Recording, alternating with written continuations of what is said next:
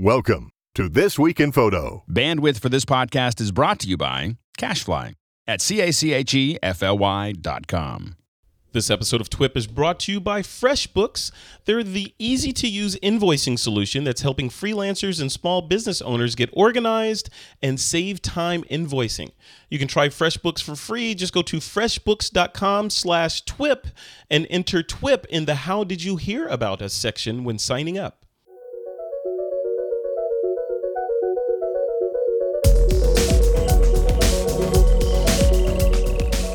Welcome to our 400th episode of This Week in Photo. This is a historic show where we've assembled an all-star and TWIP legendary cast to reminisce about the beginnings of TWIP and some of the news pertinent this week in the photography world. Some of the topics that we're tackling on this show are Google planning to build a modular camera system. Also, the FAA has released a draft of its drone regulations. And finally, a free alternative to Photoshop called Affinity Photo. It's Monday, February 16th, 2015. And this is TWIP.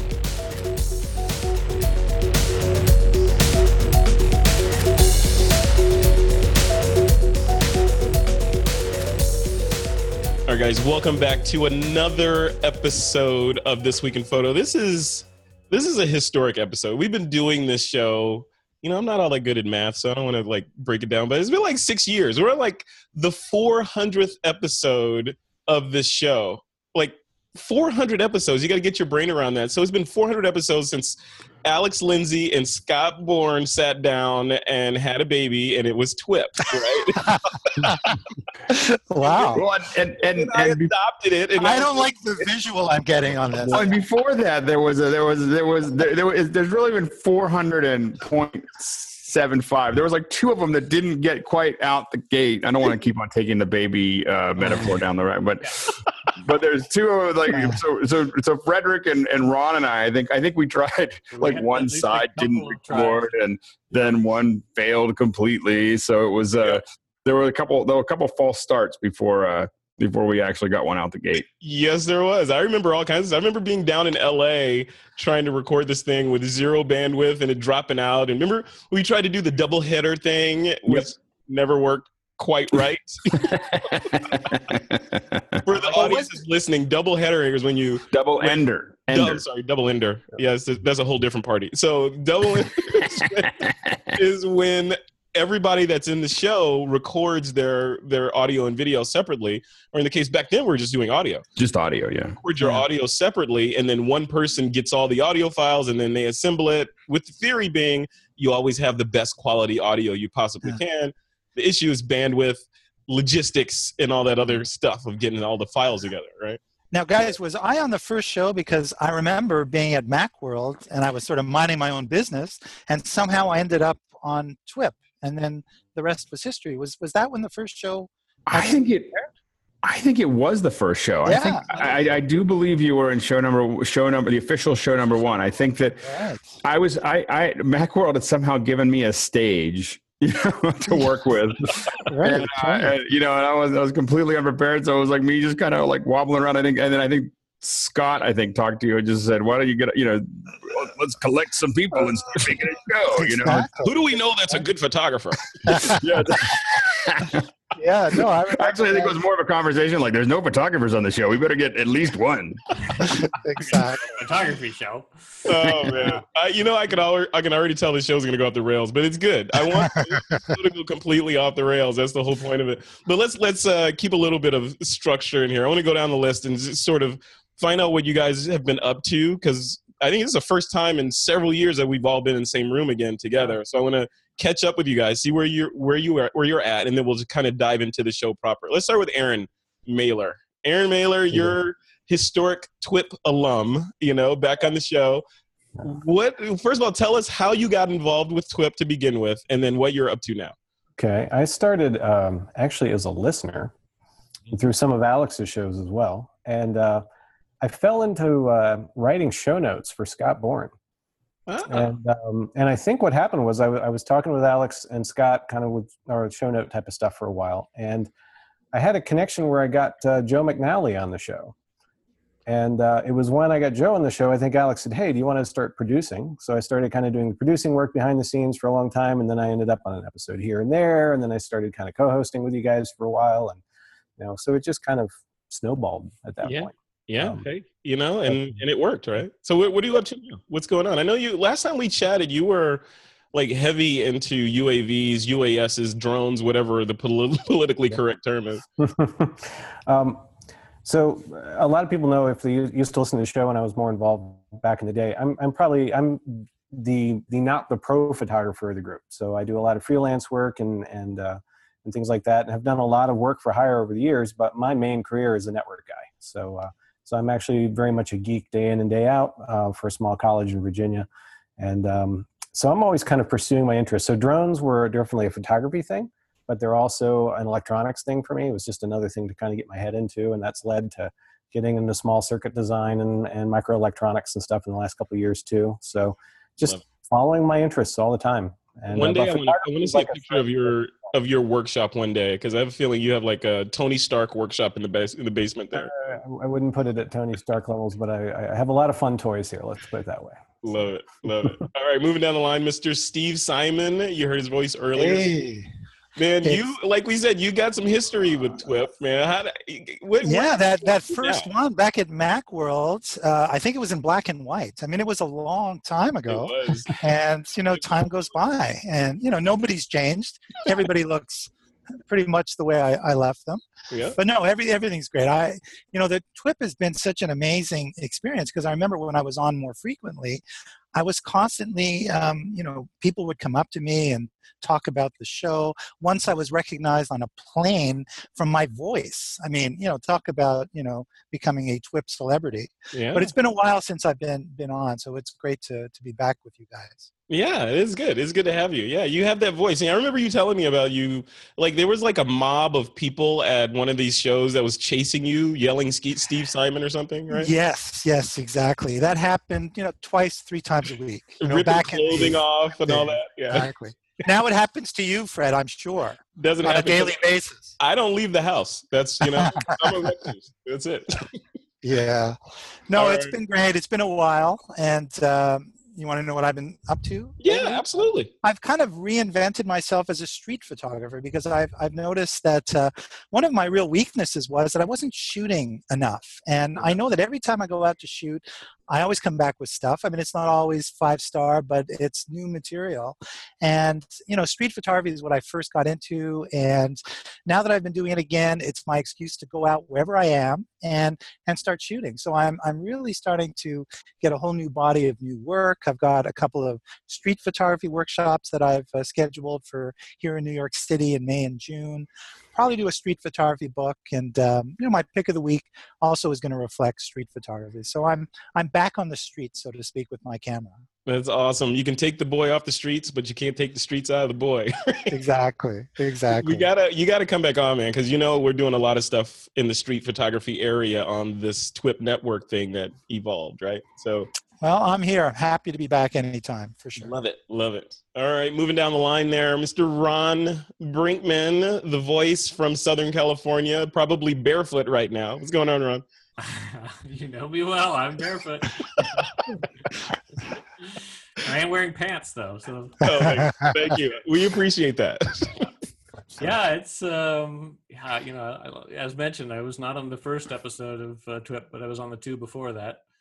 And it's been a while though since I've been on. So. I know. How did you get involved with the show? Like, did Alex or Scott just call you, or what was the impetus? Honestly, I think Alex has been doing a lot of these podcasts, and I tell me if this is right, Alex, but I think I dropped you an email saying we should do a photography podcast, and you were like, "I'm already on it."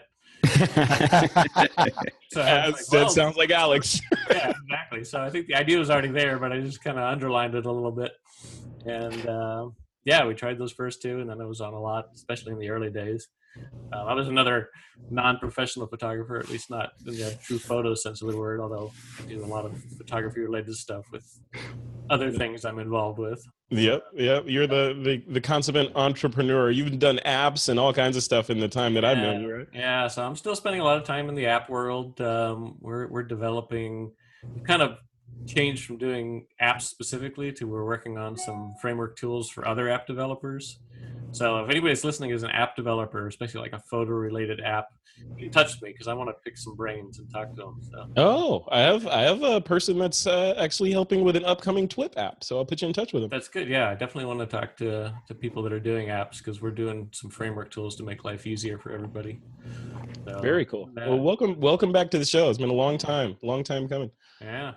All right, and last but not least over there, Mr. Alex Lindsay, the man behind planting the seed of TWIP. What's going on, Alex? Oh, I'm here in Pittsburgh, Pennsylvania, or outside Pittsburgh, Pennsylvania, where I think it's below zero. It is not that in California. I'm just my poor Southern California wife has had to relight the pilot 3 times today. She's not happy with me. I'm not laughing, but I am kind of a little bit. Yeah, there's a whole lot of what did you get me into here, So, but you have a lot of snow-covered land, though, right? There is a lot of land out here. There's some cold cows. They're very upset about how cold it is here. There's some cats that are upset that it's cold. They're all upset. Everybody's upset. It's really cold. So, how did you come up with the idea? You and what was the listeners want to know this? I get asked this all the time, and I don't have a good answer for it. Where did TWIP come from? Was it just like on a lark? No, there was we were doing a bunch of different shows. We were working on a bunch of different shows. And so, I had been involved with This Week in Photography, or This Week in Tech with Leo, since the early days, not since day one. And a lot of times I was behind the scenes. So sometimes I was on the show with Leo, but a lot of times I was editing. I told Leo at one point that I was like, we should do a video version of TWIT, and I can shoot it with a bunch of cameras, and we'll cut it all together with multicam. It's all new in Final Cut, and I had never done it before, and pulled like an all-nighter to cut it all together. And before you knew it, we were, doing some of the audio editing and some of the video for TWIT. And so it was just something like I was like, well, this would be great. This format is great, except I'm more interested in photography, and so I was interested in really doing the same thing where you're covering, all kinds of things. And we in TWIM, I believe we were already doing This Week in Media, and so I had kind of thought about that format a fair bit, and I loved the idea of just every week talking about whatever's going on. And so I think that was it. And then it was just a matter of finding the right people. So I guess, when I talked to you and Ron said, hey, we should do this. I was like, yes, we should. Mm-hmm. And you'll be on it. I was like, finally found somebody who wants to play, so a lot of times with me, as most of I'll sit around with a lot of brimming ideas, and I'm just kind of waiting for things to pop into place, so I have all these things I want to do, and I just wait until all the bits and pieces show up, and then I do them. And so so that's kind of how it. Well, tell us what you're doing now, because from the outside looking in, and I know you. I mean, I've known you for a long time now. But from the listener or the viewer standpoint, it looks like, what is Alex doing? So Alex is on TWIT from time to time. He's on Mac Break Weekly from time to time. He's on This Week in Photo sometimes, and then he goes away and then he comes back. Like it's like dark matter and dark energy. Yeah, and I'm allowed to talk about it a little bit more than I used to be able to. So for a long time, we weren't, we didn't talk much about it. We, a lot of these shows had us get really good at these kind of interactive conversations, and how do we tie people together. And back when it was even much harder than it is today. I mean, even the technologies we're using tonight, it's really great. The Zoom stuff that we're using. Yeah. But we had been doing live streaming. We've been trying to train Africans. And so there was a lot of like, how do we train Africans? And we kept on trying to build these technologies. And then people started hiring us to do interactive events and live streaming. And then Google was working on, they had this crazy product called Hangouts, and they were trying to figure out how to stream it. And so they asked us to do that, if we could try that out. They had a couple of companies try and not do so well. Mm-hmm. And so we tried it, and we didn't totally screw it up.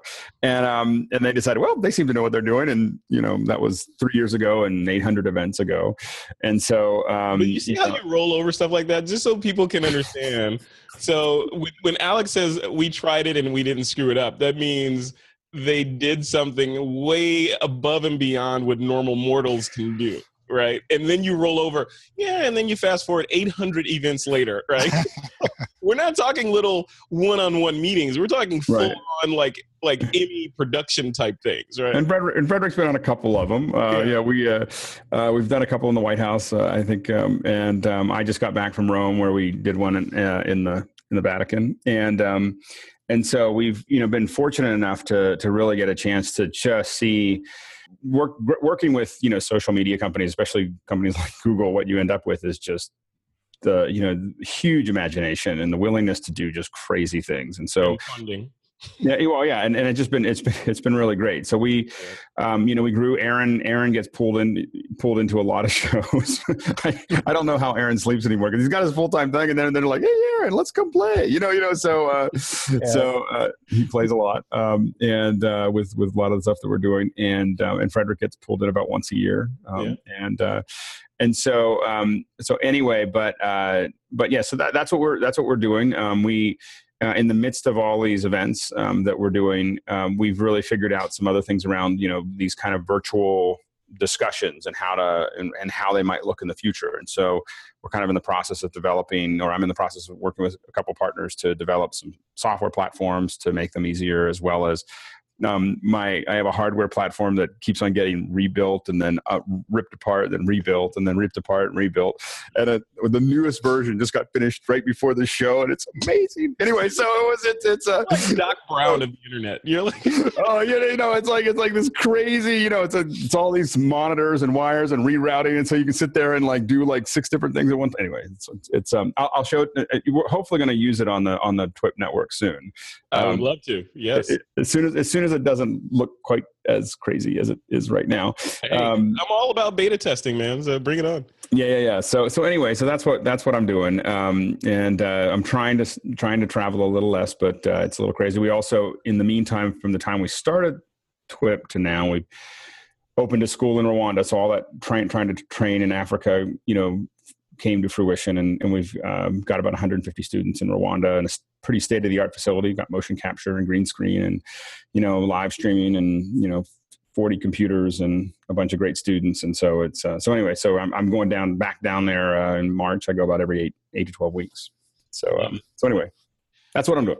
Yeah, you need to start blogging that stuff, man, so we can keep up with you. Start like a video blog or something. I've thought about it. The problem is I tend to be such a perfectionist. This is what I do, and so every time I go to start shooting video, I'm like, oh, I don't like it. I got to reshoot it. I got to do this thing, and you got to let go of that. Yeah. So anyway. So Alex, when you were in the Vatican, you were basically hanging with the Pope. Is that what you're kind of telling us? I wasn't hanging with him for too long, but yeah, I got to, but I did get to shake his hand. Well, he shook my hand really. But yeah, we were working out of the Synod, which is the kind of the cool, really cool room where they make a lot of stuff. He was talking to kids who are, you can see it on YouTube, but talking to kids who are, have a variety of, disadvantages, whether it's, eyesight or hearing or other things. And he was just talking about how technology makes a difference. And so he's a pretty cool guy. It's just insane. It is crazy that we are in an age right now where we're talking about doing live streams to the world from the Vatican. I mean, that's just like, well, and for me, it's exciting because, the mission statement for the Pixel Corps is a global conversation where no one's left out. And so, and then that was from day one, and so for us to get the chance to, tie all these people together, whether it's the president or the Pope or, the space station or any of those other things, it's just like, it's fulfilling what we roughly started out to do, which we didn't even know what that was going to look like when it started. So it's, it's exciting. And the technology has made it so much easier. I mean, when we started Pixel Corps, I remember we did everything in Flash because we didn't have enough money to pay for the bandwidth. Like, literally it was like too expensive. If too many people came to watch it, we would go broke, literally bankrupt the company. Like we want to be successful, but not too successful. Yeah. And so everything was 1 meg, and now I look at it now and it's just, just put up HD and upload 4K to YouTube and ridiculous. So it's pretty exciting. It's an exciting time to be doing this. I love this stuff. Yeah, it evolves. Some of that stuff we're going to talk about in the show tonight. Before we jump into the show, I want to thank our first sponsor for episode 400 of This Week in Photo, and that's our good friends over at FreshBooks.com. This episode of This Week in Photo is powered by FreshBooks. They're the simple cloud accounting solution that's helping thousands of new entrepreneurs and small business owners save time and get paid faster. So, I've said this on the show before, and it's not easy running a small business like This Week in Photo. Over the time that we've been doing the show, it's grown from just being a little bit of a hobby into being a real business. And, with great power comes great responsibility, and with growth comes a lot of complexity. And I got to tell you, in the beginning, I was kind of a one-man band doing everything in terms of trying to stay on top of accounting and advertisers and, on my photography business, billing clients and following up on them. And, it became more trouble than it was worth, in a lot of ways. And it was, part of me was like, I just want to go back to getting a regular job because this stuff is so hard, and then I discovered FreshBooks. It sounds like a commercial, and this is a commercial, but it's true. Then I discovered FreshBooks, and I put all my clients into their system, which took me no time at all, and started billing through them, started issuing invoices through the system. And it just basically took care of everything. People that I would notoriously have to follow up with multiple times just to get them to pay, they made it simple. They would handle the billing. They would handle the follow-up emails, whatever terms I'd set. They would adjust the invoice amount after the fact if they missed, the payment. For example, if the fee increased by a certain percentage for late payments, they add that on there and bill it. Plus, on the receiving side, they made it easy for folks to pay me. People can pay through PayPal, they can pay with their credit card or whatever. And all the invoices look professional. They have my logo at the top of them, and everything's all digital. Plus, there's an app, and everything just works. So, it saved me a ton of time. Part of the FreshBooks tagline is save time and get paid faster, with FreshBooks. And it did exactly that for me.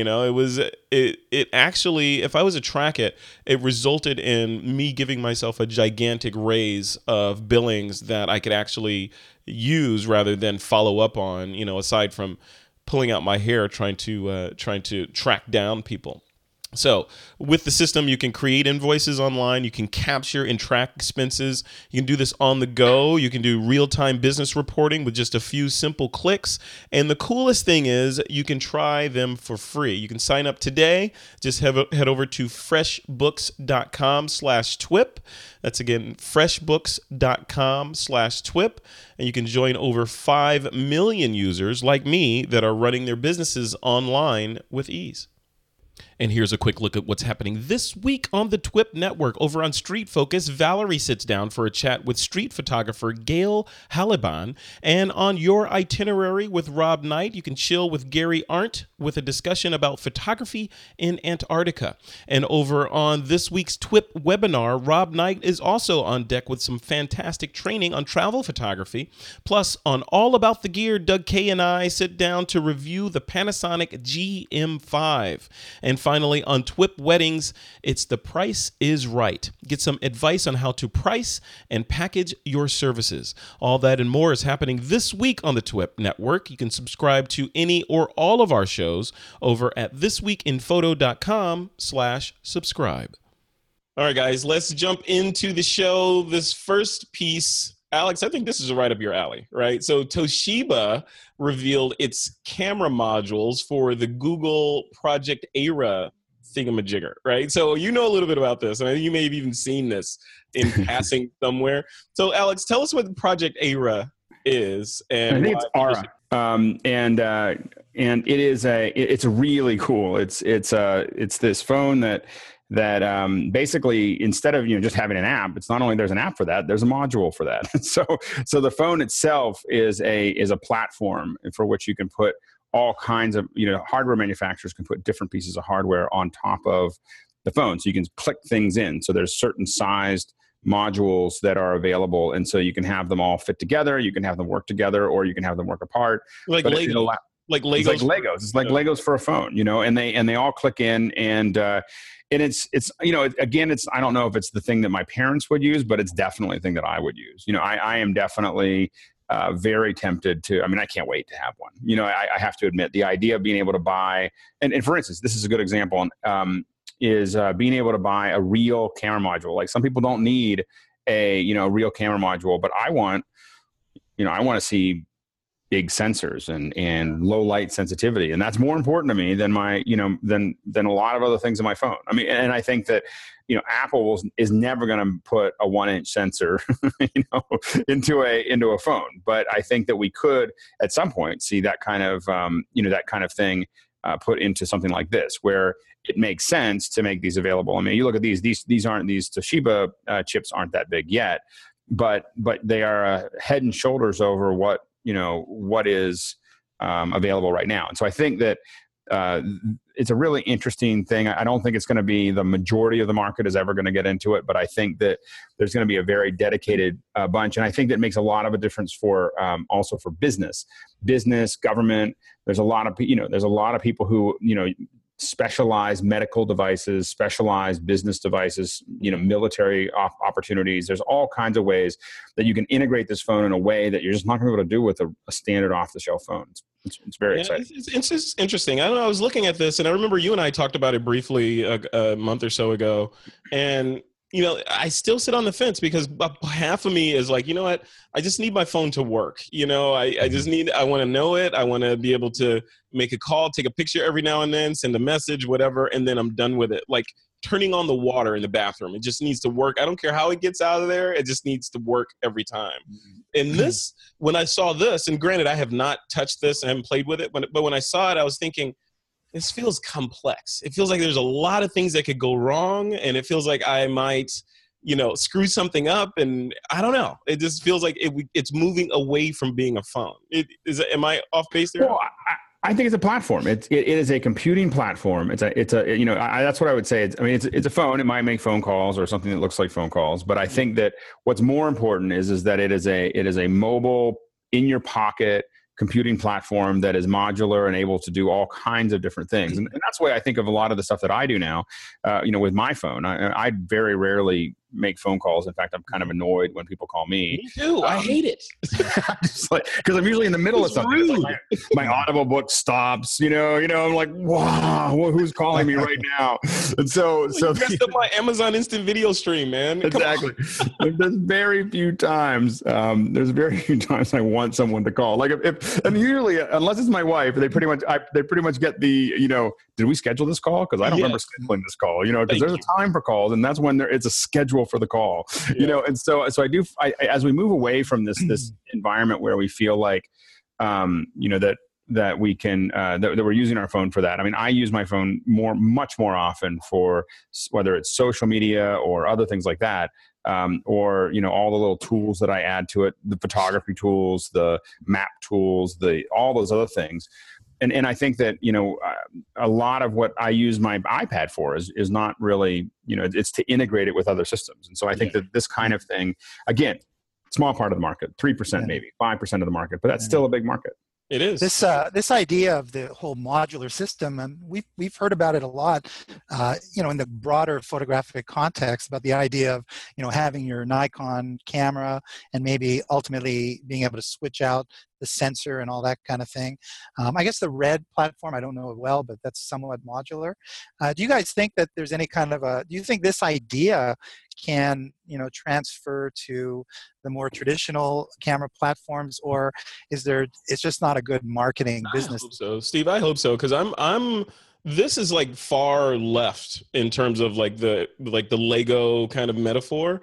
What I would like to see is a Nikon, a Canon, a Olympus, a Panasonic, whatever camera, where I can just slap my eye, like Alex was talking about years ago, being able to just slide my iPhone into it, and it becomes the brains of this shell of a camera. The manufacturer handles what they do best, which is optics and all that cool stuff, and the sensor. And then my phone becomes the brain of the camera, and I can install apps and do all that stuff. That's what I want. So, but Frederick, we've definitely been talking about this for a long time, right? Yeah. You can buy it now. Sony's it's got Android though. No, I think you can clip that Sony one onto your iPhone too. It's a lens, yeah. It's a big, the big lens lens. camera, it's a lens plus the sensor, but that's what we've been talking about, right? Yeah, kind of. But you haven't bought it. The Sony thing is a bit of a kludge, though. I mean, it's like It's Yeah, like I mean, slapping the problem rockets is, on a turtle. You know? I don't yeah, well, and I have it. I have that lens. Me too. Of course, I bought it immediately. I was like, I gotta have this. Yeah. It's finally happening, and then I got it. And it's bunky, it's slow, it's kludgy. It's not, like you want it to be a real video. Like I wanted to have a hardware interaction with my phone where I'm getting, real time video with no lag, with no, and I'm be able to record it to my phone or stream it if I wanted to, or whatever I want to do. So I feel like, I think Sony kind of played with it down the road, and I love the idea, because you really, what was like, all I need is the lens and the sensor, but it turned out that I need the lens and the sensor and a little bit of performance. And I think that one of the things that I think for a lot of these companies that is really missing is opening up the API, like really saying, okay, here's the deal. We're going to give you controls over the camera, not every little bit down to the BIOS, but we're going to give you all the things that you would see in a menu as a programmer. And we're going to let you write apps on Android or iPhone that will activate that in your video camera or in your still camera. And that would revolutionize a lot of this. And a lot of these guys, what they think is that their interface is what makes the difference. And it's really their interface it's in spite of their interface that we use their camera, because almost, I don't care whether it's Canon or Nikon or whoever, these are horrible. Like, who thought of this? You're like, what are they thinking? And so the thing is it would be great just to let that go and let iPhone, iPhone develop, iOS developers and Android developers develop great interfaces for their phone, and that I could theoretically hook a Lightning and then hook it into the phone and run it, or run it wirelessly. But I want that more for video, I have to admit, than even for stills, of being able to shade my cameras and do all the other stuff with my iPhone.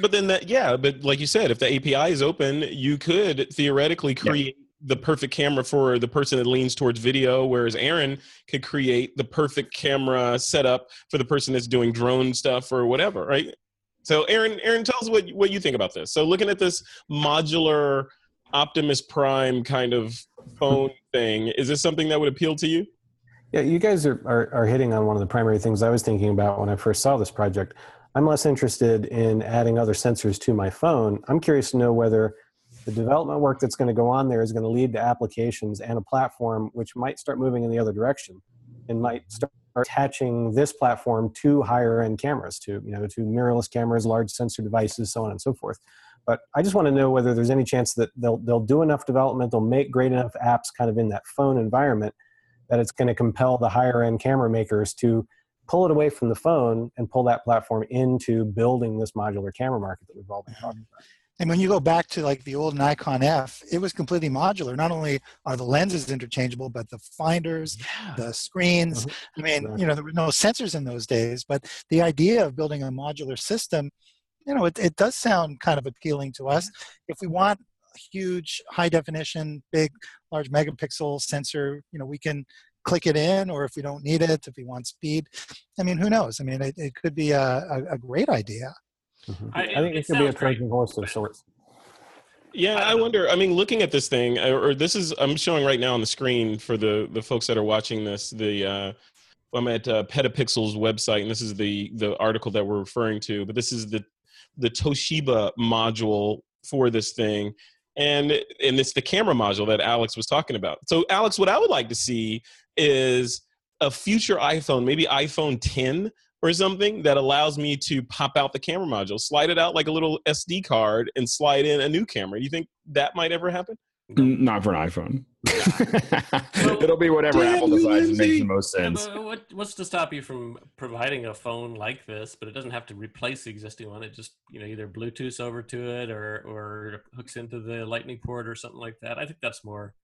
I think a phone as a device needs to be an integrated unit, and then you can make these add-on stuff that don't need a special. Well, the problem with the Bluetooth thing is, back to the conversation about the Sony lens camera, it's a great idea, but when you have that lens camera and your phone, and that's the only thing you have with you, and something significant happens across the street and you want to take a picture, you're like 3 minutes trying to get that thing snapped on your camera and synced and paired before you get the shot, whereas Steve would whip out his DSLR and get the shot and keep driving, So it's got to be that kind of level of speed, and I don't see that with lens camera type technology.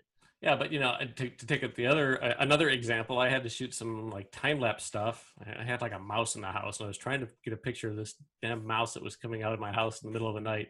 I'm like, all right, what scenario do I have? What tools do I have for shooting time lapse every 10 seconds to see what this mouse is doing on the kitchen counter?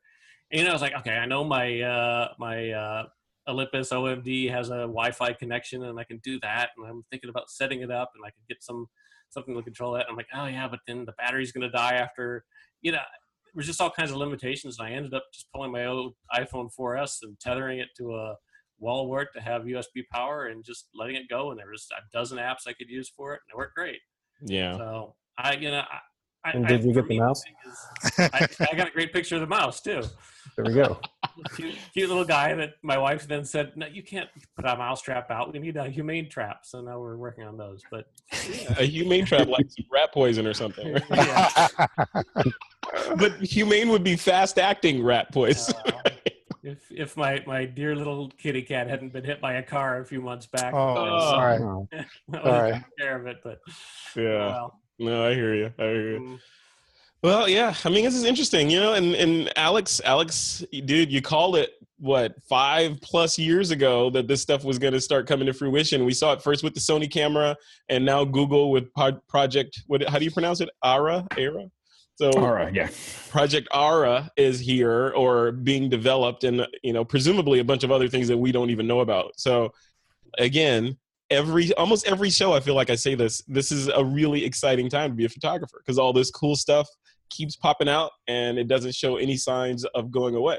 Well, and I think it's hard. I think it's also, exciting times. And I think sometimes it can be seen as exciting times, like in the Chinese curse, may you live in exciting times. I mean, I think that if you're a professional photographer, I think there's a lot of challenges right now. I think that, figuring out exactly what that looks like, I think that the way people made money, we were talking about this the last time I think I was on TWIP, was that I got a lot of feedback on that, by the way. Oh my gosh. When we were talking about photojournalism, and I was like, I don't think it's... Oh yeah, I remember that. Itself, I guess my argument was by itself, it wasn't a viable, industry for most people, unless you're in the very, very, very, very top of what you're doing. Because I think that really people are looking for journalists who can write and shoot video and take pictures. I mean, that's kind of the next generation of what these things are. So it's exciting for those folks. And so this has democratized the ability to take all these photos. It doesn't necessarily make people better, but when you have a lot more people doing it, I went through graphic design where I was getting paid, $3.50 an hour to do design work for a large network. And it was horrible. I did a lot of horrible work on Photoshop and PageMaker and Quark. And but I got better. And a lot of people did, and I think that it created a new industry. And I think that that's what we're kind of in this kind of crazy moment, is when we go from the big houses to just everybody being able to do it. Yeah, democratization. So that's a perfect segue, Alex, as I want to talk about, speaking of new industries that are changing things. The FAA has released a draft of its drone regulations. This story comes to us through Aaron Mailer via our friends at Petapixel. So, Aaron, tell us about this. So, we've been talking about drones, UAVs, UASs, whatever is the flavor of the week to call these things that you fly around and take pictures from above with. But it's, one of the questions that has been floating around is, okay, is the FAA going to come in and regulate and squash the complete industry? Or are they going to foster, the advancement of this industry, or what's going on? And it looks from this article that we read and from the main rules that the FAA has proposed so far, it looks like they're getting behind us and hopefully pushing this forward, or maybe it's a Trojan horse. I don't know. What do you think? I think based on the speculation we were hearing last year, it's looking a lot less onerous than we kind of anticipated. Yeah. And I'll be perfectly honest with you, as much as I've been tinkering and building and experimenting with it, I've done virtually nothing commercial with it, because for a couple of years now, the FAA has made it's been so complicated to know whether you could work legally in the process People are getting sued almost randomly for use of drones, yet you see a tremendous amount of commercial use regardless. Yeah. You see companies like DJI and all selling systems exactly for that purpose. So I see in movies all the time. I see drone aerials in movies with the shadow of the drone in the shot. I'll be perfectly honest with you. I've seen some really stupid stuff done with drones too, in terms of flying them over crowds and concerts, and I've seen plenty of accidents that also kind of had me putting the brakes on, being very aggressive with my equipment. So my concern was that it was going to be extremely kind of an onerous rule set. And in reality, this draft that's come out is sounding relatively balanced for the most part. Line of sight is the one thing that's a little irritating to some of us, especially if we've been building out, systems for doing remote, visualization or seeing from a drone's eye view, essentially, with monitors and head-mounted displays and so on. They are saying that it's going to have to be completely within the line of sight of the pilot. So a little frustrating there, maybe. But and they're also talking about some licensing requirements. But initially the speculation was they were talking about full pilot style licenses, was just a crazy idea for anybody who would be flying drones. I mean, that just would have killed the market for the vast majority of people right there. But now they're talking about a far more sensible kind of testing process and renewal every couple of years. The price on that might not be that great. And I think that would lead to some far more safe operation and separate playing from being far more serious and more safe with the equipment. So. Yeah. It's crazy. I mean, Steve, one of the rules in here, and I thought about you when I read this, was no flying over people. So basically, this means that you can't fly this in New York City. You could not own a drone in New York, right? Well, I mean, that it really doesn't surprise me. I mean, the idea of using this technology, obviously, when Aaron mentioned a full kind of license testing thing, I mean, these things are potentially dangerous. And I was actually surprised to see how kind of open those rules were. But I'll throw it out there to you guys. I mean, the first sort of bad thing that happens that becomes a big news story, do you think that the FAA is going to just sort of tighten things up? I mean, that's what they're doing now. Fair enough. Yeah, there it is right there. Someone dropped a drone into the backyard of the White House, and here we have the rules. Fair enough. But I mean, the fact is, when someone gets killed by one of these things, or if this thing really starts to, there's an accident where there's, some people are injured. I mean, that's when I think there's going to be an outcry to say, hey, we got to shut this down to a large extent. I hope it doesn't happen that way, of course, but it seems to me that, it's almost inevitable that something bad might happen. You get enough people getting involved with this, and not everyone is going to be as responsible as they need to be.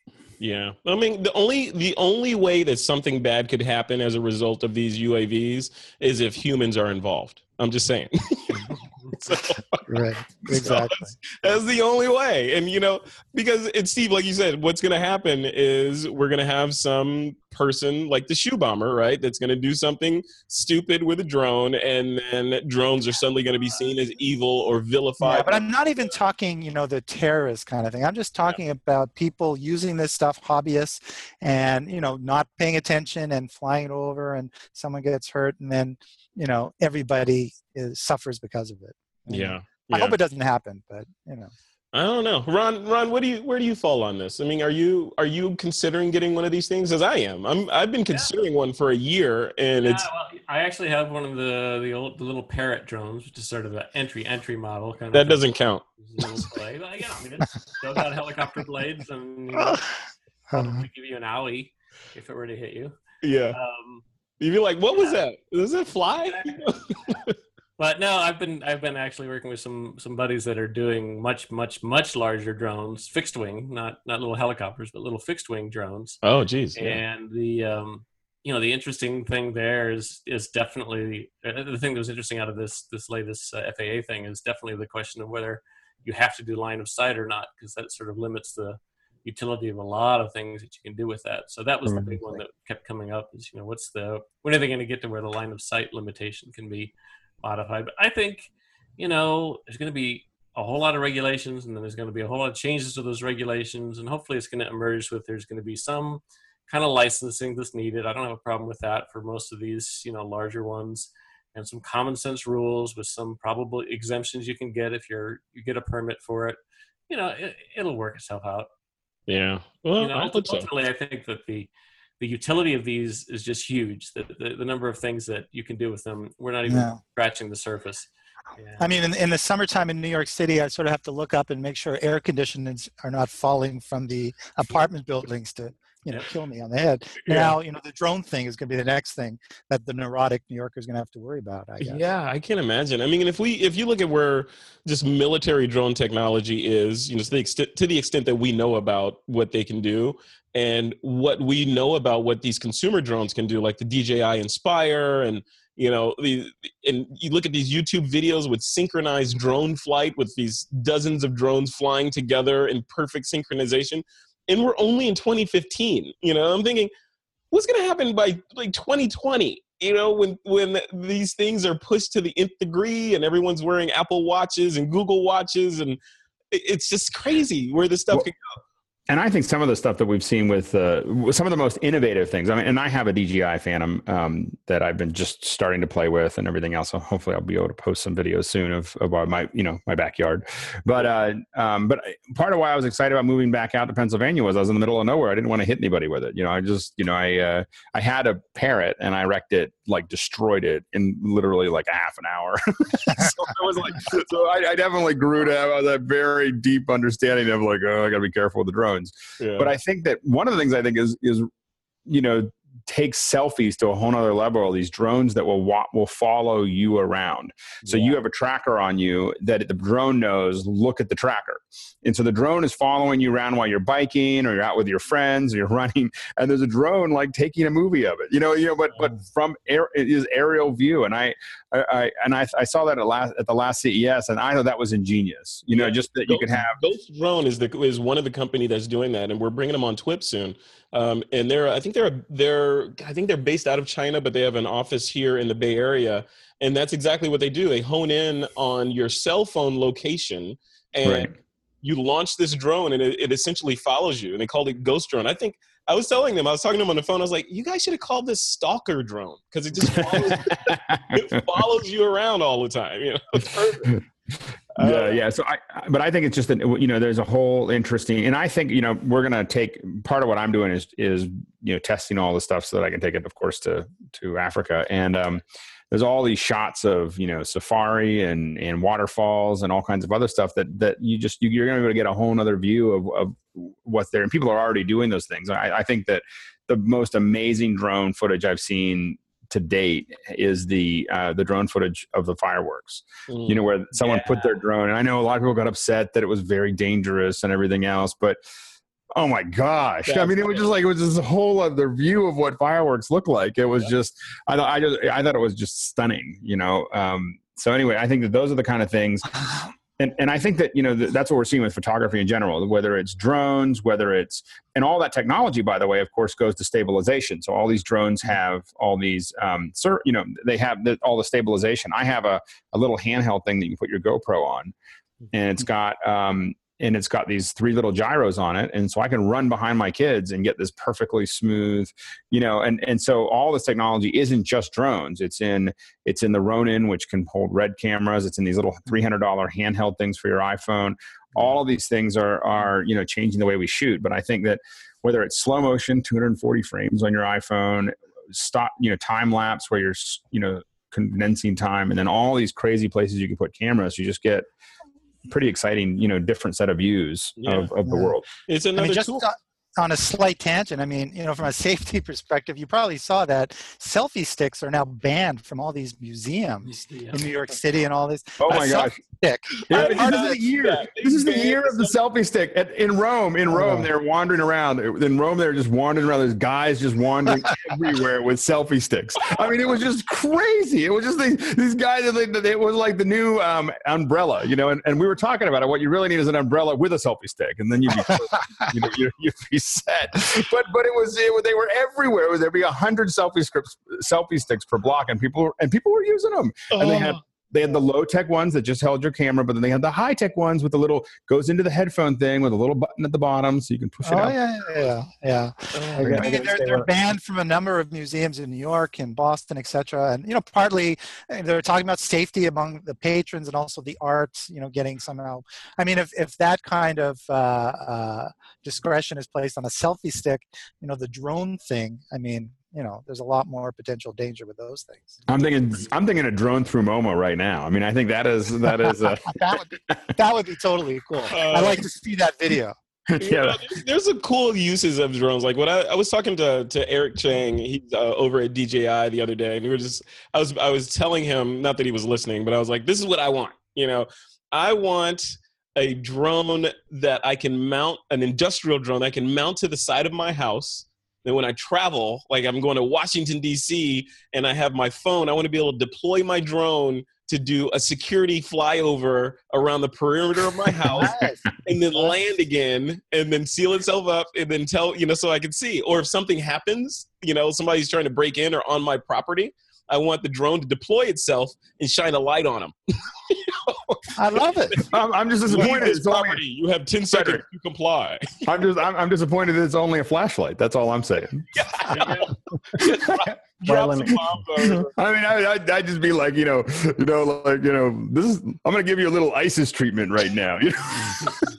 Exactly. Yeah. Taser industry and the drone industry. Yeah, exactly. Yeah. Oh, that's a video. That's a video. A taser armed drone would be. Yeah. Send your email to Alex Lindsay. Yep. All right, guys. So for the folks that are listening, I'm going to run down just the highlights of some of the main rules from the FAA that they proposed. So first one, line of sight. A small UAS operator must always see and avoid manned aircraft. Okay, obvious. If there's a risk of collision, the UAS operator must be the first to maneuver away. Okay. Safety first is the second one. The operator must discontinue the flight when continuing would pose a hazard to other aircraft, people, or property. Emergency awareness. A small UAS operator must assess weather conditions, airspace restrictions, and the location of people to lessen risks if he or she loses control of the UAS. This is Steve Simon's, this next one. No flying over people. A small UAS. And it says a small UAS may not fly over people except those directly involved with the flight. Does that mean a large UAS can fly over people? Which should be a different licensing. I bet you what that is I bet you that's going to be a licensing thing. So if you're a hobbyist, you can't do it. And if you get a permit and go through flight training and have a large UAS, you could do it. Yeah. The next one is altitude and speed. Flight should be limited to 500 feet altitude and no faster than 100 miles per hour. And then the last one is restricted access. Operators must stay out of airport flight paths and restricted airspace areas and obey any FAA temporary flight restrictions, aka TFRs. So, and I know DJI, speaking with DJI, right after that, Alex, that White House thing, they updated the firmware on all DJI aircraft or UAVs to automatically restrict airspace. So if you have a UAV and you live next to an airport, you're not flying. It just doesn't work. It won't take off. It'll just flash. Well, I was amazed at how quickly they did that. Like they might have been thinking about that for just a little while. Like maybe we should figure this out. Push out that firmware update real quick. They pushed it out too fast though because they had bugs with it and had to retract it. Oh, they did. It's not there.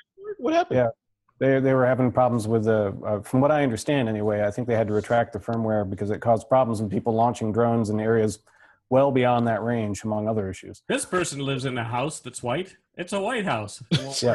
Well, I think it's a GPS bubble. They can put a bubble around areas and just program that, right? Alex, I just have to say that anytime somebody, says things like stun gun mounted drone, I have to Google it. And I just have to read the headline of intern shot with 80,000 volt drone mounted stun gun. And all I have to say is awesome. The company you're interning for asks you to volunteer to be the test dummy for a prototype stun gun drone. You can say no.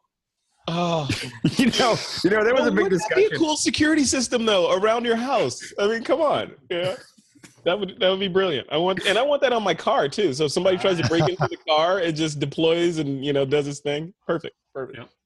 All right, guys, let's move on to story number 3. This is about a company called Affinity Photo. They've offered they're offering an affordable alternative to Photoshop. So you folks that have been crying foul against Adobe and their Creative Cloud subscription model, this company has created something that they're saying is going to be kind of like Photoshop. And quote, they say, Serif, which is company, touts the product as the fastest, smoothest, most precise professional image editing software for Mac. That's a pretty strong statement there. So I want to have you guys chime in. Aaron, why don't you just take this first? I'm sure you went to the page, you saw what they have to do or what they're putting out there. Is it like the end all be all? Is this the Photoshop killer? I have to be honest with you. I've had very little time to play with it. So I will say from what I have done with it, it looks very nice. It really does, especially for something that's currently in beta. But I don't have enough hands-on time really to I agree, though. I downloaded it and played with it a little bit the other day, and I'm impressed. It's they've got a lot of stuff in there. They're being really smart about what it does. Mm-hmm. They I think most professionals who use Photoshop definitely have sort of a love-hate relationship with it. It's a very powerful tool that feels like it is, which was designed, from a user interface perspective 20 years ago or something. Yeah. And I mean, my only complaint about this Affinity stuff is that in some ways I think they didn't go far enough away from the Photoshop paradigm. There's still too many things that require you to think like Photoshop does, but they've done a pretty good job with kind of modernizing and getting at least a little bit more consistency in terms of how it works. Photoshop really feels like there's things just kind of bolted on here and there. And I'm pretty impressed with it. So yeah, I say good for them. I mean, it looks pretty impressive from the little that I've seen it. I mean, Photoshop is as deep as an ocean. I mean, it's really not for most photographers. It's way too much for most photographers, which is why I guess people went to Lightroom and Aperture. But this thing looks pretty impressive. And I say, it's great to see some competition. It's almost surprising because, Adobe and Photoshop is this behemoth that started it all, and it's amazing to see that a smaller company can come up with software like this in a relatively short time. But Steve, that sounds good, but in practice, right? So I think it looks amazing too, and I want to play with it. I haven't had a chance to play with it either, Aaron. But looking at it, I'm like, okay, I want to dive in and see what it can do. But what it comes down to, Steve, like if you go on one of your trips, you're going to Dubai or Africa or someplace that you travel to, and you come back with a bunch of images, are you confident that you could put them in this app and do the gig? In other words, can you forsake Photoshop? Or are you going to be like, you know what, screw this, I got to go back to Photoshop because I got stuff to do? Well, to be honest, I mean, I rarely use Photoshop. I use Photoshop, for selected situations after I've edited my work and processed it. When you have that 5-star image that you're going to bring to a client, you want to see maybe what it can, how, if you can make it 10% better outside of Lightroom or Aperture using Photoshop. So for me, and I think for a lot of photographers with the volume of work they're doing, this, from what I can tell, is not necessarily your first go-to place. Yeah. But if you want to use it as an external editor and it's simplified compared to Photoshop and, gets the job done, I say, why not? Why not? Well, and I downloaded it and I've been doing this stuff. I use Photoshop for something probably almost every day. Mm-hmm. And so what I started doing was, okay, when I had time, I'm gonna do it for every single thing, but for a lot of things I'm doing every day, I go into Affinity first. So I just open it up. Okay, here's what I want to do. Can I do it? And I go in there and about half the time right now and it may be just me learning, what those things are. About half the time I go, oh yeah, I was able to do that. It was really fast. And I will say the things that I can do in Affinity, I can do really, really quickly, but I can also do that in Pixelmator. Those are, a lot of these things, that they're using the GPU, they're using a lot of the other things. I think that the interface on Affinity bothers me less than Pixelmator.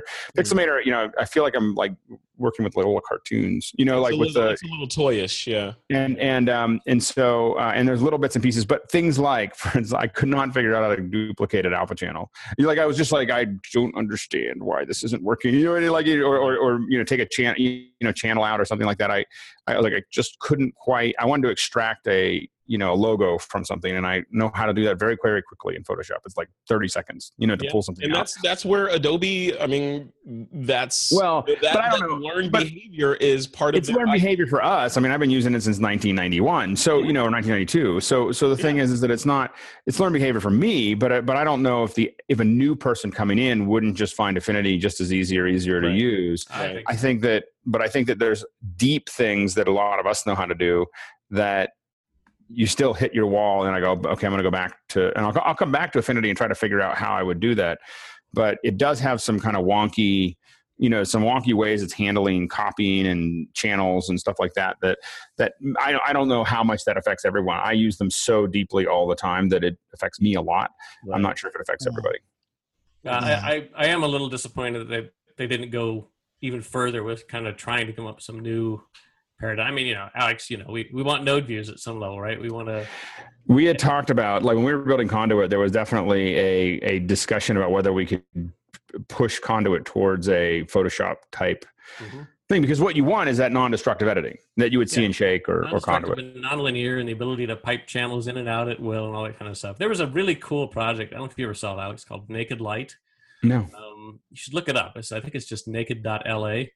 And which is a great URL. It has strange overtones, but there's a lot of people that go to it and they're very disappointed. They're like, "This is not at all what I expected. It's not what I signed up for." Yeah, it feels like it kind of died on the vine, but it was. I was really optimistic that they were going to kind of crack this, as powerful as Photoshop, but a different paradigm that actually ends up making it more powerful. And I still think there's room for that out there somewhere. I would love to see somebody do it.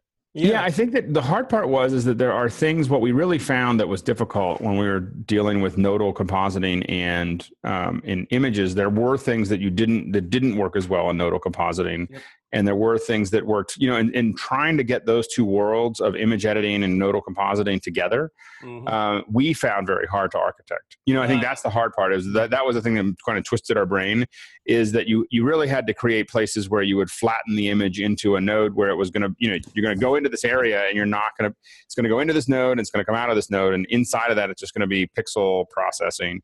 And then we're going to go, or we're going to, do stuff with paintbrushes, and then it's going to come out the other end. You're turning into Neo, Alex. You need to tell us what like Ron and Alex, you're talking about all that stuff. I think that most of us probably don't have to go as, I mean, we know your background and all that, but I think for the average photographer, they're probably not going anywhere near as deep in terms of but I disagree, because I think that this weird stuff that you're doing in Photoshop, where you're copying alpha channels or you're doing layers and painting through and all that kind of stuff. See, it's the same process. It's just the interface in Photoshop is actually kind of weird and inconsistent.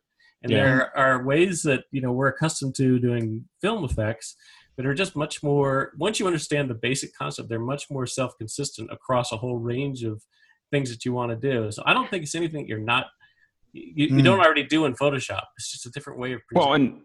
Well, and what I teach kids how to do visual effects, and the one thing that is absolute is that it is way easier to teach kids how to use Shake or Nuke or Conduit than it is to teach them how to use After Effects. because when they can see the whole thing. Like we can sit there and it's much easier. If you give me a 12-year-old who's never done anything and I sit there and show nodes, okay, we're going to do this, then we're going to do this, because we draw it on the board. Like, this is how we're going to do it. We're going to take this and we're going to remove this, and you see it the whole time. And if you want to change it, you change it. You don't have to like figure out how do I back up 6 steps and then go back forward 6 steps. You just change a little line from here to there, and they completely get it. And adults have a harder time. Anyone who's done Photoshop or After Effects have a hard time with it, but anyone who's not done it, nodal compositing makes way more sense. I want to put this out to you guys. So it feels like we are at the nexus of the perfect storm for a new player in the industry, right? So we've had Apple making the decision, and I don't have any insider knowledge, but it feels like they're making the decision to move their photography efforts more in the direction of the consumer they've killed off Aperture or are killing off Aperture, and they've announced that the Photos app is going to be more iPhoto-like and more consumer-focused with no mention of any sort of pro app. We've got Adobe, which, like we've said in the show, is getting a little long in the tooth, and Photoshop is feeling a little bit sort of, if you live in the South Bay, in the Bay Area, feeling a little bit like the Winchester Mystery House. You know, it's this structure that has been bolted onto over the years, so you end up with this monstrosity that serves no one perfectly, but serves everybody okay. So is it time now is this like the perfect storm for a startup to come in there and say, all right, we've looked at Adobe, we've looked at Google, we've looked at, you know, all these other guys, and this is how we think 2015 going forward should be for image editing. Alex, what do you think? Well, I think that we're seeing that. I think with Pixelmator, with Affinity, with, you know, I think that we're definitely seeing entrepreneurs. I mean, Pixelmator has made a lot of money. I mean, these guys are not, you know, they are a successful, very, very successful company already doing what they're doing. So that's how you start. That's how you begin. And they've done a lot of things right. There's things that, you know, as a person who's used Photoshop all the time, that I'm not really totally into, but we don't install, for instance, Photoshop on every machine. We've got, PixelCore has grown a little bit. I've got over 100 Macs, you know, floating around in the PixelCore. Yeah. There is about 8 copies of Photoshop. And there's certain people who are allowed to have Photoshop. You know, that I'm going to pay whatever it is a month to put the Photoshop on their machine. Right. Every machine has Pixelmator. So that's already gone down that path where we've made the decision that if most of the people who have a computer, I need to have something on there that you can edit your images. I need to be able to, resize them and cut them and crop them and do, and do some basic operations, composite some of the stuff together. So I think that, I think that stuff is already really undermined in some ways, Photoshop's dominance, where companies like mine who are, run by someone who's dyed in the wool Photoshop user is not putting it on everything. Right. And so I think that, I think Pixelmator has a good chance. I think that Affinity has a good chance. I think both of these are the heir apparents at the moment for, some kind of image editing. I think that Adobe did hedge its bets a little bit with Lightroom, where I'm going to give you a bunch of tools, a lot of what a lot of people were using. Of course, there's Photoshop elements, but you always feel like you're playing with the toy version. It just never got over feeling like you're working with a toy version. It's the base model without power windows, right? yeah, exactly. It's like I used to do all these Photoshop shows, for Tech TV, and they said, why don't you do ones for Photoshop elements? And I'm like, I'd rather just do them for the people who pirated Photoshop. I was like, I don't want to bother with the Photoshop elements. It's like I always feel like someone stumped off half of my hand every time I try to work.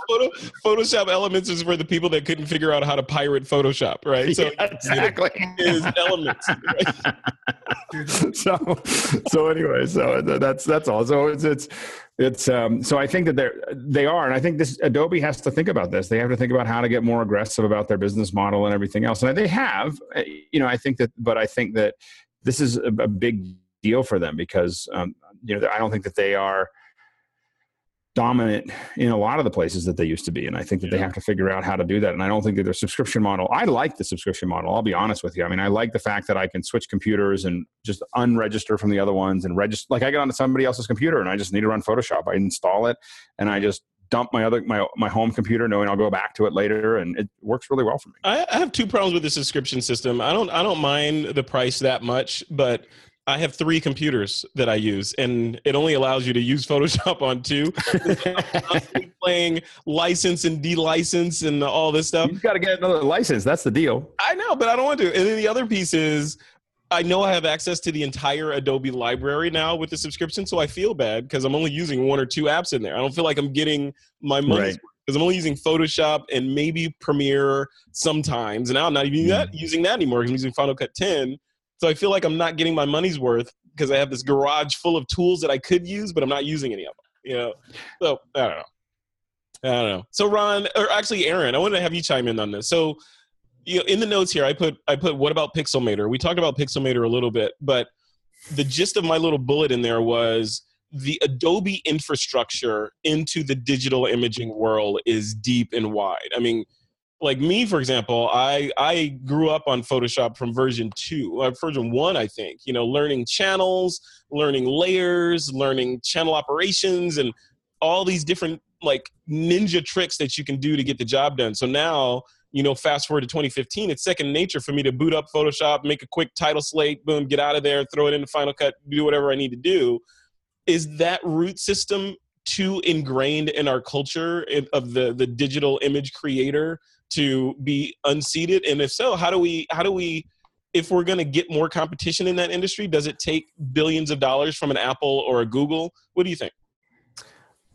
I think apps like Pixelmator and the one we're discussing now will certainly have that opportunity. But the thing that keeps going through my head the whole time in the conversation, what I was thinking too, and Steve beat me to it, was when you asked him earlier, what am I going to go to in my line of work most of the time with photography? I just go into Lightroom. I mean, I actually don't even launch Photoshop all that often anymore because the type of editing I'm doing is so completely covered by the Lightroom toolset.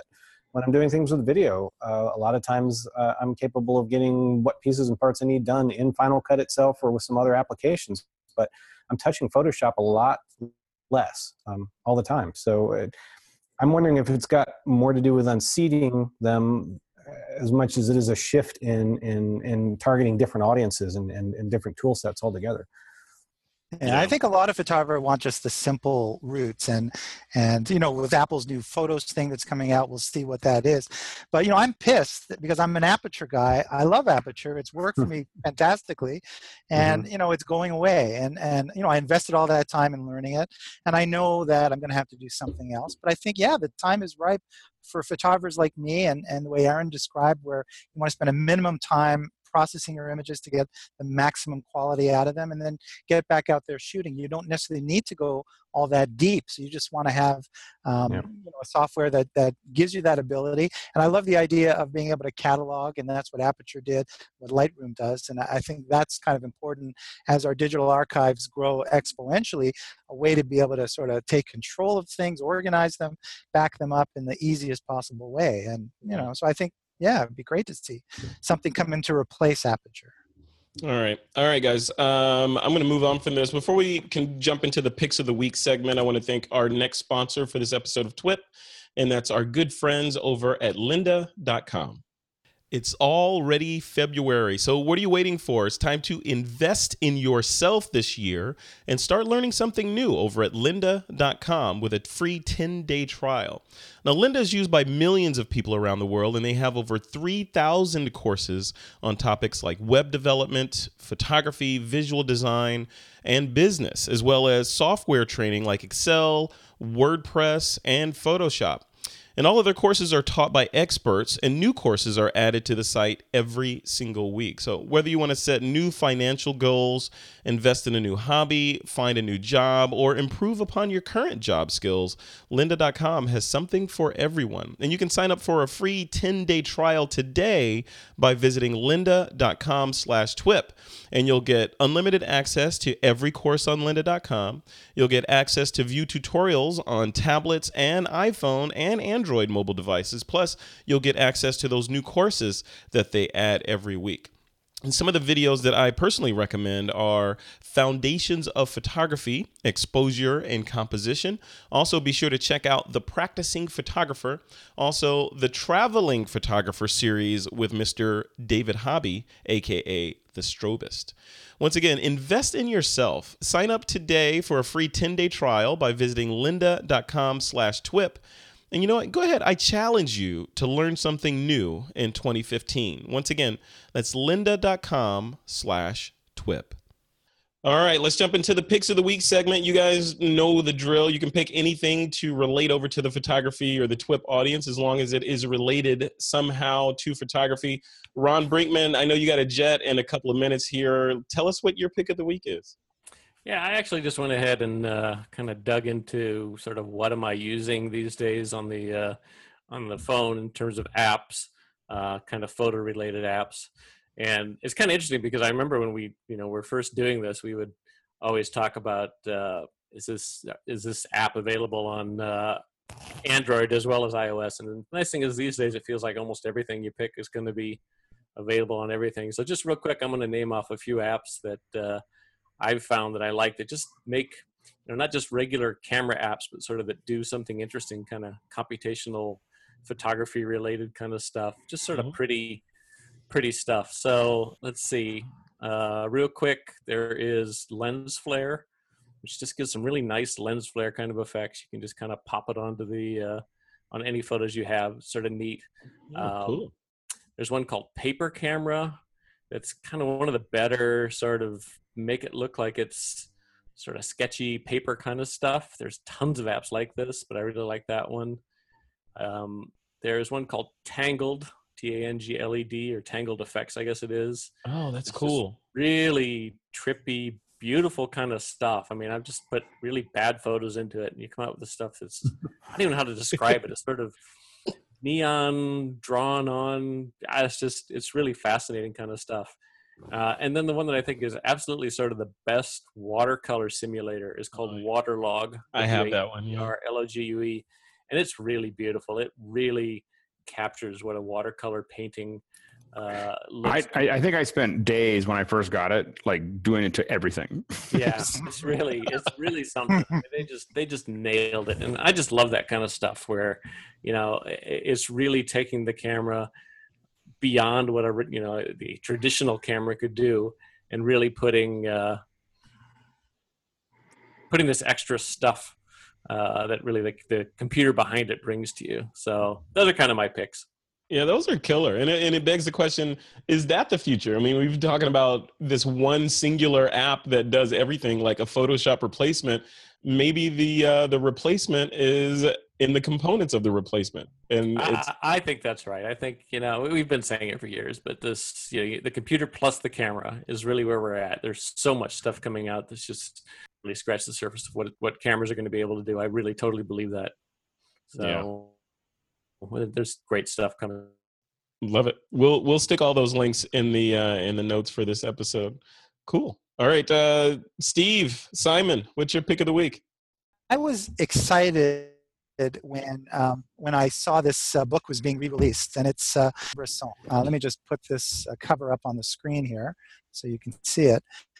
And, the decisive moments, Cartier-Bresson, arguably, one of the most influential photographers of all time.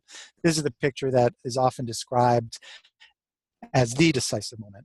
And, with all the technology where we're at today, it's still about, going out in the world and being able to, personalize with the camera, kind of what you see and show people kind of what is interesting to you. It's about the content. And this book is a classic, and they've finally kind of re-released it. The original is very expensive. It's beyond what most people can afford. Definitely beyond what a photographer can afford. So it's nice. This book came out. It's $80, and I've actually have a copy of it in front of me now. Oh, it's beautiful. very true to the original. It comes in a slip cover, and if you look at the Amazon reviews, you're going to see 5 stars and you're going to see 2 stars, because the controversy is that a lot of people were complaining about the quality of the printing, and it's true. I mean, they use the old, Stidel is the company that arguably is producing the most beautiful photographic books today. And they try to sort of stay true to the original. And every original image is there. The cover is by Matisse. There's a lot we can glean from looking at these photographs and learn. But then there's this sort of caption book, and it gives a history of Cartier-Bresson, a history of the book, all these interesting facts that I didn't know about.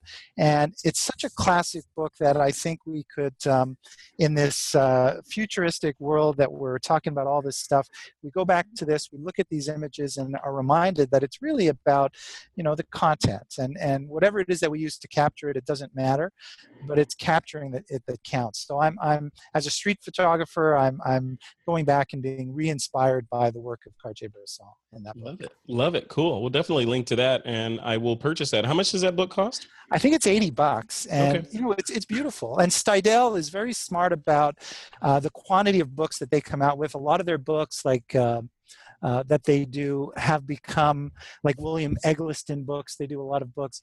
They start out being kind of expensive, but then because there's a limited run, if you try and purchase it once the print run is gone, the prices go up astronomically. So they're almost an investment. as Supply well. and demand. Supply and demand. Yeah, exactly. Awesome. Cool. Thanks, Steve. That's a perfect pick for episode 400, no less. Cartier-Bresson. Perfect. Absolutely.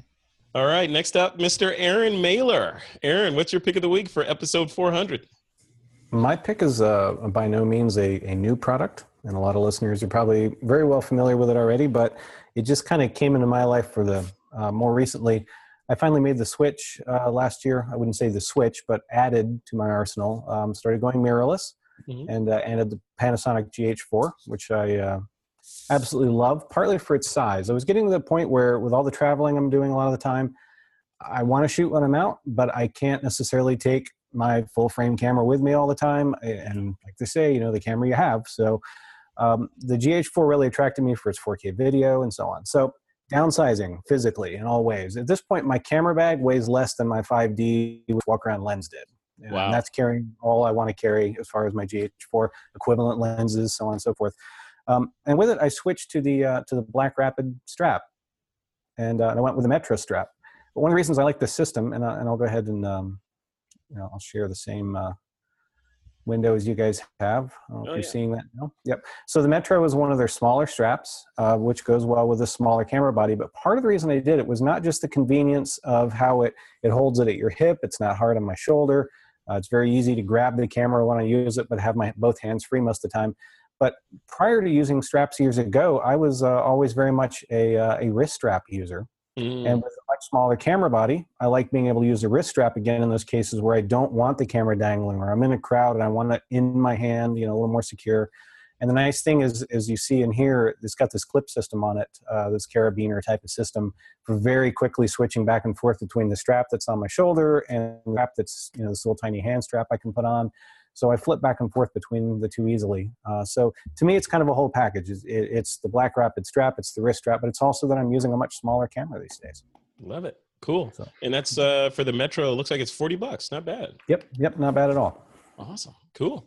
All right, man. Thanks. That's a perfect pick. And I also shoot the GH4, so I might have to look at that. I use the Peak Design lens strap system for my cameras, and it I'm happy with it so far, but it's like these cameras, like the camera strap and your cameras are like so intimate. It has to work for you perfectly, or else it detracts from the shooting experience. So the funny thing is I bought this exactly when I bought the camera. So to me, the whole GH4 experience and the Black Rapid have kind of all gone together too. Yeah. All right. Looks like Ron Brinkmann has stuff to do because he's important. He has to take off. I must leave you all. Ron, we're almost at the end of the show. So before you go, why don't you tell folks where you want them to go to check out the stuff that you're working on? Oh yeah, well, I'm still on the Twitters, so just track me down on Twitter is at Ron Brinkmann, RonBrinkmann. Don't forget the last N. Yeah. And anybody that's working on photo app related stuff, ping me. I want to chat a little bit. And it's great seeing you guys. It's been too long. It has. Likewise. Happy to be back again. 400th, Ron. We will be in touch. You'll be on TWIP more. Thanks for coming on at the last minute for this one. It's good to see you. I have a tear in my eye. Ron Brinkmann back on the show. So go ahead, exit. Go do your stuff, and we'll continue with the show and end it in a couple minutes. Great. All right. Take care, guys. All right, Alex, Lindsay, what's your pick of the week? So my pick is I started experimenting with this app called Hydra. I don't know if you've seen Hydra. So it's basically what it does is you have your iPhone and you can basically take you hold it down and it'll take anywhere from 50 to 100 photos of that, and it creates a higher resolution image. So here's an example. Let me let's see. I'm having fun with the screen share. 100 photos. Jeez, it sounds like gigapixel on steroids. It is. It doesn't take that big a photo, but if you see, are you seeing my screen here? Yes, we see it. So one of the things is if you look at this here, this is a shot of St. Peter's, and one of the things is as we zoom in, you'll see that it gets soft. This is taken at night, handheld. It has a certain look to it. Yep. If I go to the next photo beside it, you'll notice that it just looks a lot cleaner. This is still handheld. Yeah.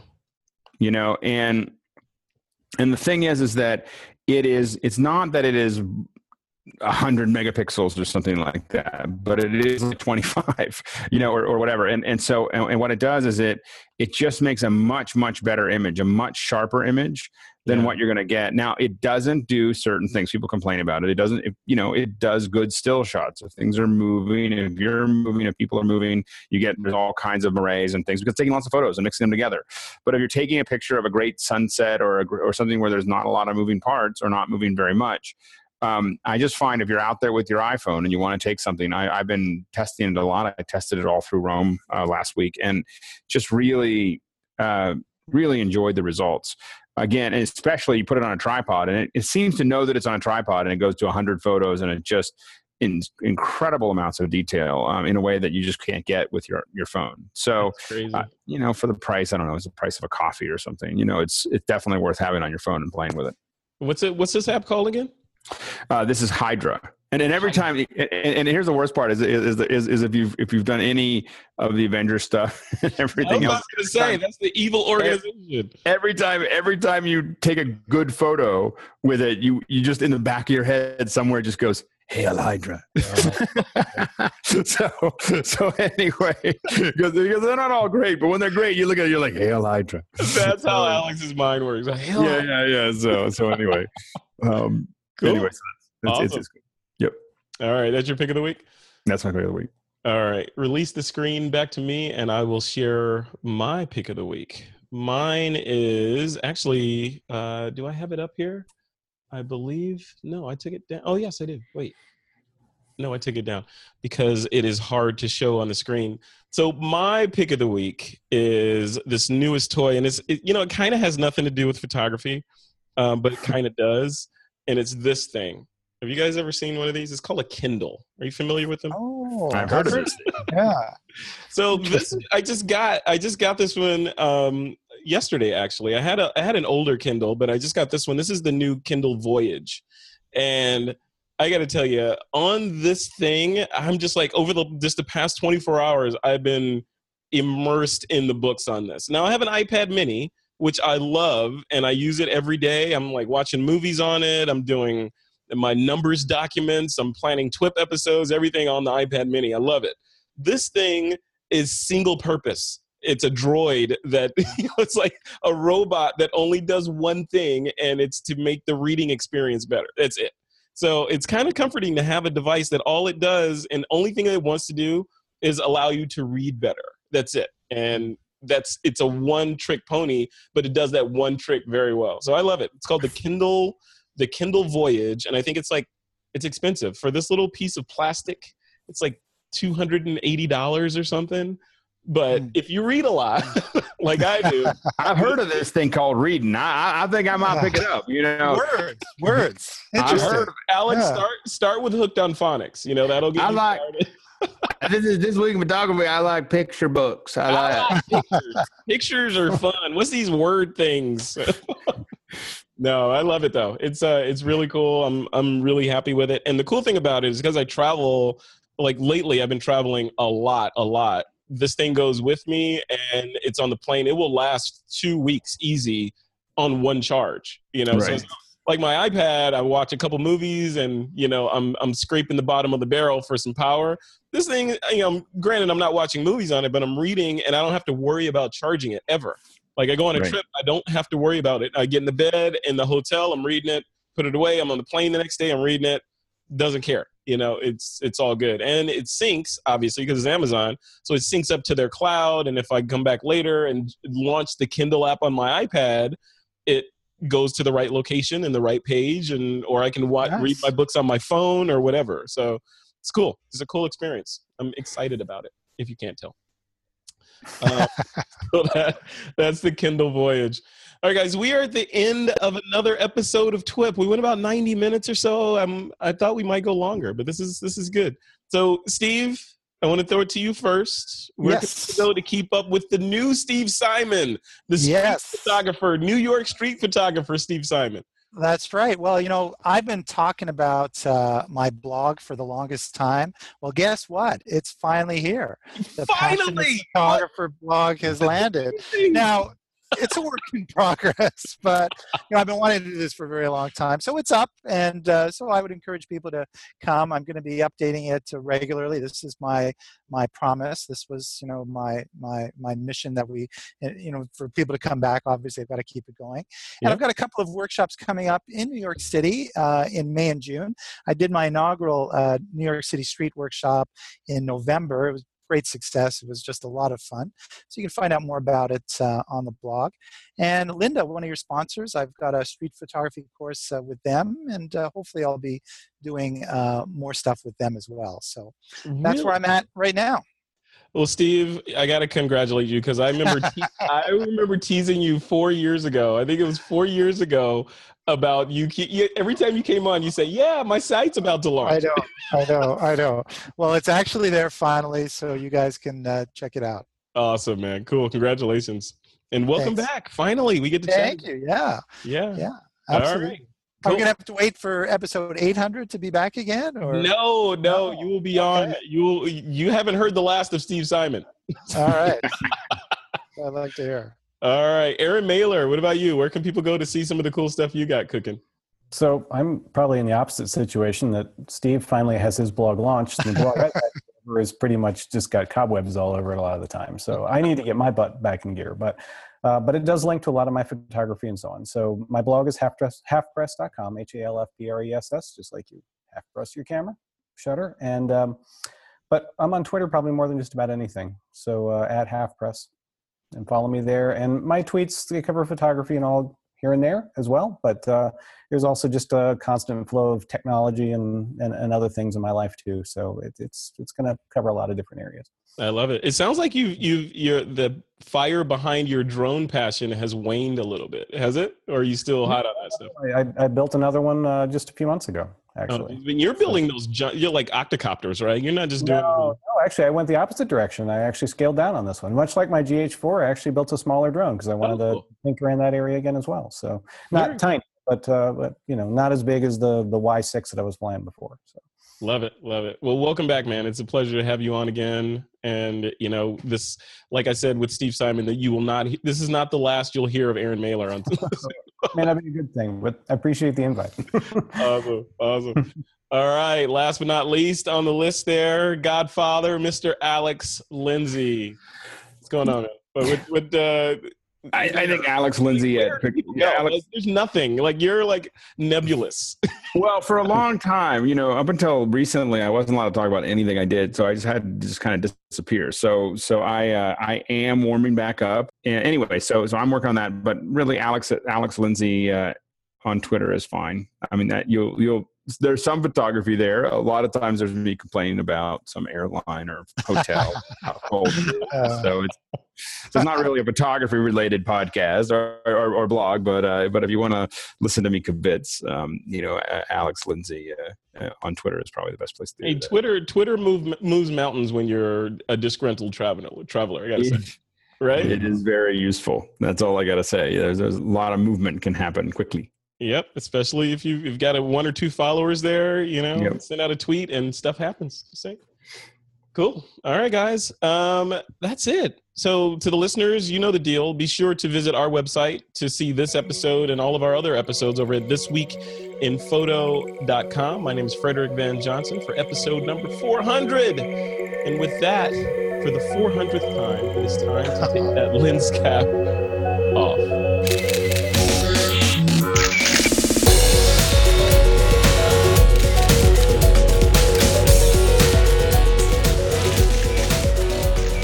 This Week in Photo is a Pixelcore.tv production, produced by Suzanne Llewellyn, with technical producers John Riley and Alutha Jamakar.